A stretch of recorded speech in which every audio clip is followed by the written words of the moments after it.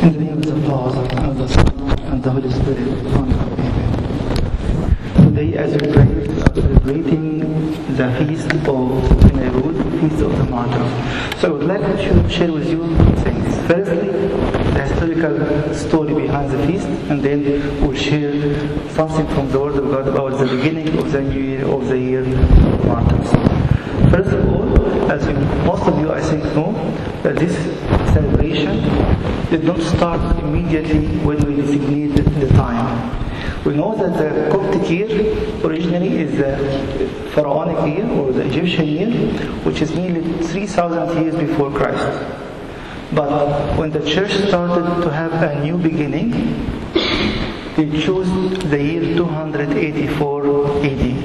The year 284 AD is the year when Diocletian reigned as an emperor to the Roman Empire. And the church chose this because his era was the end of the persecution. As St. Peter, or first Peter, the 17th Pope of Alexandria, was praying that his blood will end the time of martyrdom. So the church chose the beginning of his reign. He reigned in the year 284. Later, in 307, Emperor Constantine reigned. But he was not a believer, as you know, at the beginning of his life. He believed later in the year 310, and in the year 312, he issued the Edict of Milan, in which he considered Christianity one of the religions of the Roman Empire. Later, Theodosius the Great, 381, considered Christianity as the main religion of the Roman Empire. So the church started nearly from the end of the 4th, beginning of the 5th century to designate this feast in the church, or this new beginning, in the year 284.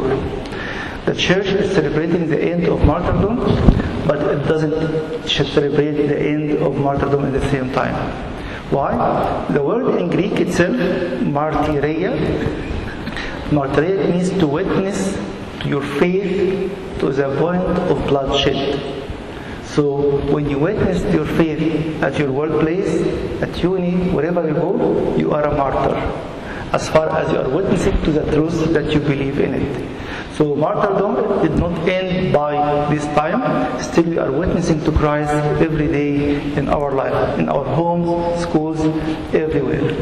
The church also is teaching us witnessing to Christ. It means we know the truth. We are clinging to the truth, seeking to know it, seeking to follow this path of the reality of eternal life to the point of bloodshed if needed. That's why what I would like to share with you in the meaning of the feast itself, we'll read a few verses from the Gospel of St. Luke and chapter 4. If you have your Bible, please open it with me. Luke chapter 4.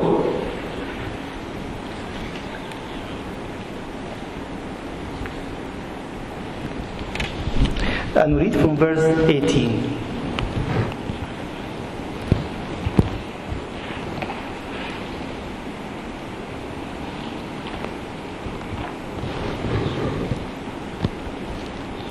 Our Lord Jesus Christ went into the temple, or the synagogue at the time, and started to read from the Bible. And the book of the prophets, from verse 17, and the book of the prophet Isaiah was handed to him, and unrolling the book, he found the place where it was written, "The Spirit of the Lord is on me, because of this he has anointed me to proclaim the gospel to the poor. He has sent me to heal the brokenhearted, to proclaim deliverance to the captives, and new sight to the blind, to set at liberty those who having been crushed, to proclaim the acceptable year of the Lord." And rolling up the book, returned to the attendant, he sat down, and the eyes of all in the synagogue were fastened on him. And he began to say to them, "Today this scripture is fulfilled in your ears." How come? That he is talking about the year, the acceptable year of the Lord, and then he said, "This Today this scripture is fulfilled in your ears. It was pointing towards the Jubilee year. And the Jubilee year has very great connection with the beginning of everything in our life. But Christ was changing the meaning of the Jubilee year at that time. Let me summarize what was the Jubilee year, and then we'll see how it is connected to the Feast of Nairoz, or the beginning of the new Coptic year. It was telling us in Leviticus chapter 25, it has three main characteristics. First of all, it's a year of freedom. Anyone is sold as a slave at any point of his life, in this year he should be set free. And this is the law, and everyone in Israel has to comply with it. Second thing, if you sold your land for any reason, because of poverty or debts or whatever it is, in the year of Jubilee, everything will be returned back to you. So it's a year of freedom and a year of restoration. And the third thing, it's a year of rest. No work, no cultivating the land, and God is going to bless in the years before for a crop to be able to satisfy all the needs in the coming 2 years. So it's a year of freedom, year of restoring what has been lost, and year of rest. What is the connection between this? And the Lord is telling them, now it has been fulfilled in your ears. And He is telling them this, and it wasn't the year of Jubilee. This was every 50 years. After 7 sevens, we celebrate the Jubilee. Christ said, since He came, the Jubilee was on and eternal. Now you can seek and you can ask for your own personal freedom at any time. You can start your Jubilee by your own decision.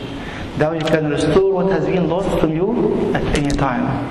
Now you can have rest in Him. He's saying in Hebrews 4, now still remains rest for those who are seeking such rest. But the amazing part of it, that the year of Jubilee starts on the Day of Atonement. The Day of Atonement, the high priest, it is the only day that he enters into the holiest of all and to sprinkle the blood of sacrifice 7 times on the altar. To say that now the sins of the whole generation or the whole year has been forgiven. Again, he is telling us the beginning of this Jubilee year is the forgiveness of sins. The beginning is the manifestation of the Son of God and His death and His resurrection. That's why all these scriptures is fulfilled in your ears today.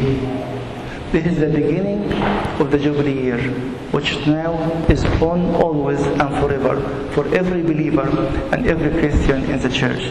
What is the connection again between the Jubilee year and the martyrs year?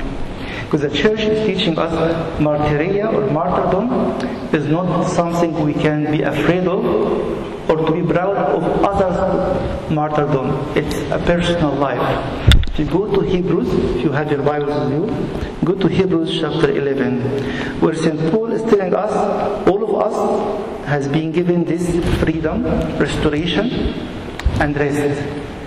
All of us can start our year of Jubilee at any time. And it is going not to be only a year, it's lifelong until eternity. So he's saying in Hebrews chapter 11 and starting from verse 33, he's still giving us 2 kinds of freedom, 2 kinds of restoration, and 2 kinds of rest. Because sometimes when we are in the church thinking of someone who is sick, we think when we pray, he has to be healed. The church is teaching us we have 4 different responses from God. All of them are healing. Let me share them in a quick moment, and then we'll read this and we'll conclude our talk. The first thing is, yes, sometimes when we pray, God is going to perform a miracle, and we are going to enjoy and rejoice His healing. But this is very odd.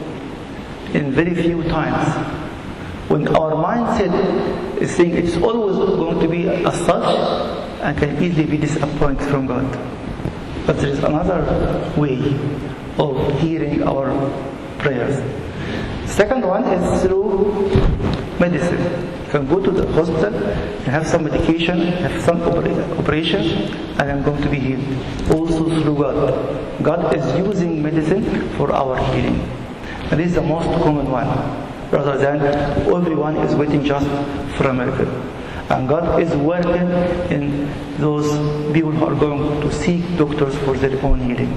The third one is the case will remain the same, but God will give peace to this person who is suffering from any sort of suffering. And this is again another way of God seeing our needs and satisfying our needs in a different way. The first one, which we don't like, but it's maybe part of the story and we have to accept it willingly for another reason. I will share it with you in a minute. Sometimes because of our prayers, God has compassion upon this person and He is taking him for an eternal rest. St. Paul says in 1 Corinthians chapter 3 verse 21 that everything is given to you. So tell us, what is everything? He said future things, current things, life and death. So you consider this as one of the gifts given to us. Why? Because it's a bridge to eternity, bridge to eternal rest, bridge to eternal freedom from the prison of this body. St. Paul is telling us in Hebrews there's two kinds also of victory. Both of them called victorious. Both of them called church saints. Either martyrs or confessors or church saints. He's telling us in verse 33, who through faith subdued kingdoms, wrought righteousness, obtained promises, stopped the mouths of lions. Daniel quenched the violence of fire, the three young men, escaped the edge of the sword, many, out of weakness were made strong, became valiant in fight, turned to flight the armies of the strangers. Women received their dead, raised to life again. This is a kind of victory.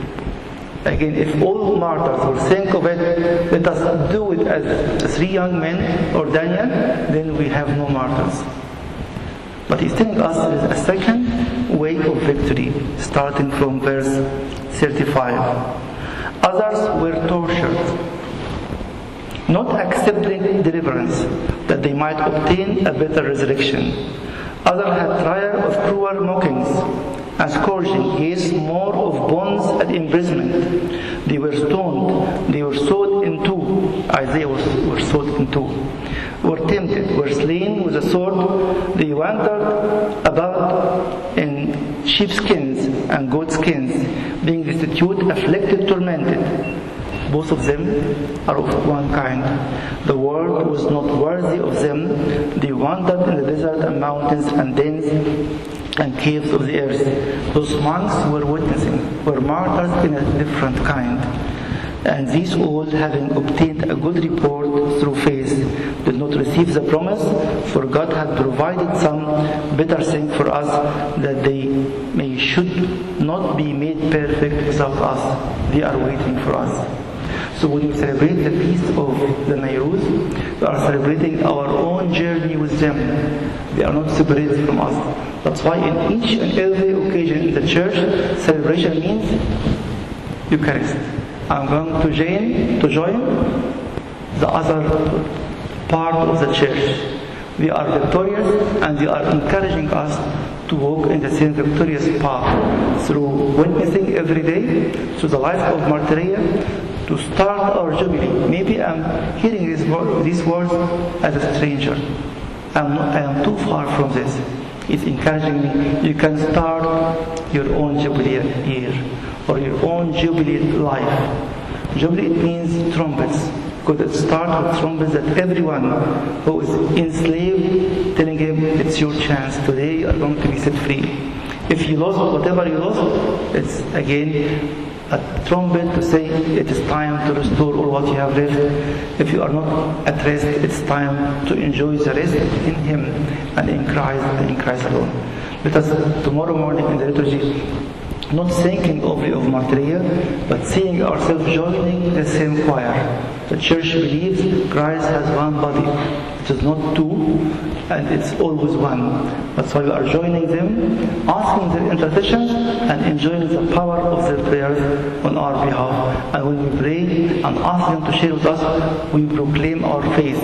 We are alive, they are standing with us in the same choir, the heavenly choir, and praising the one true God in the three. May the glory of our Lord Jesus Christ be with you from now and forever and ever. Amen.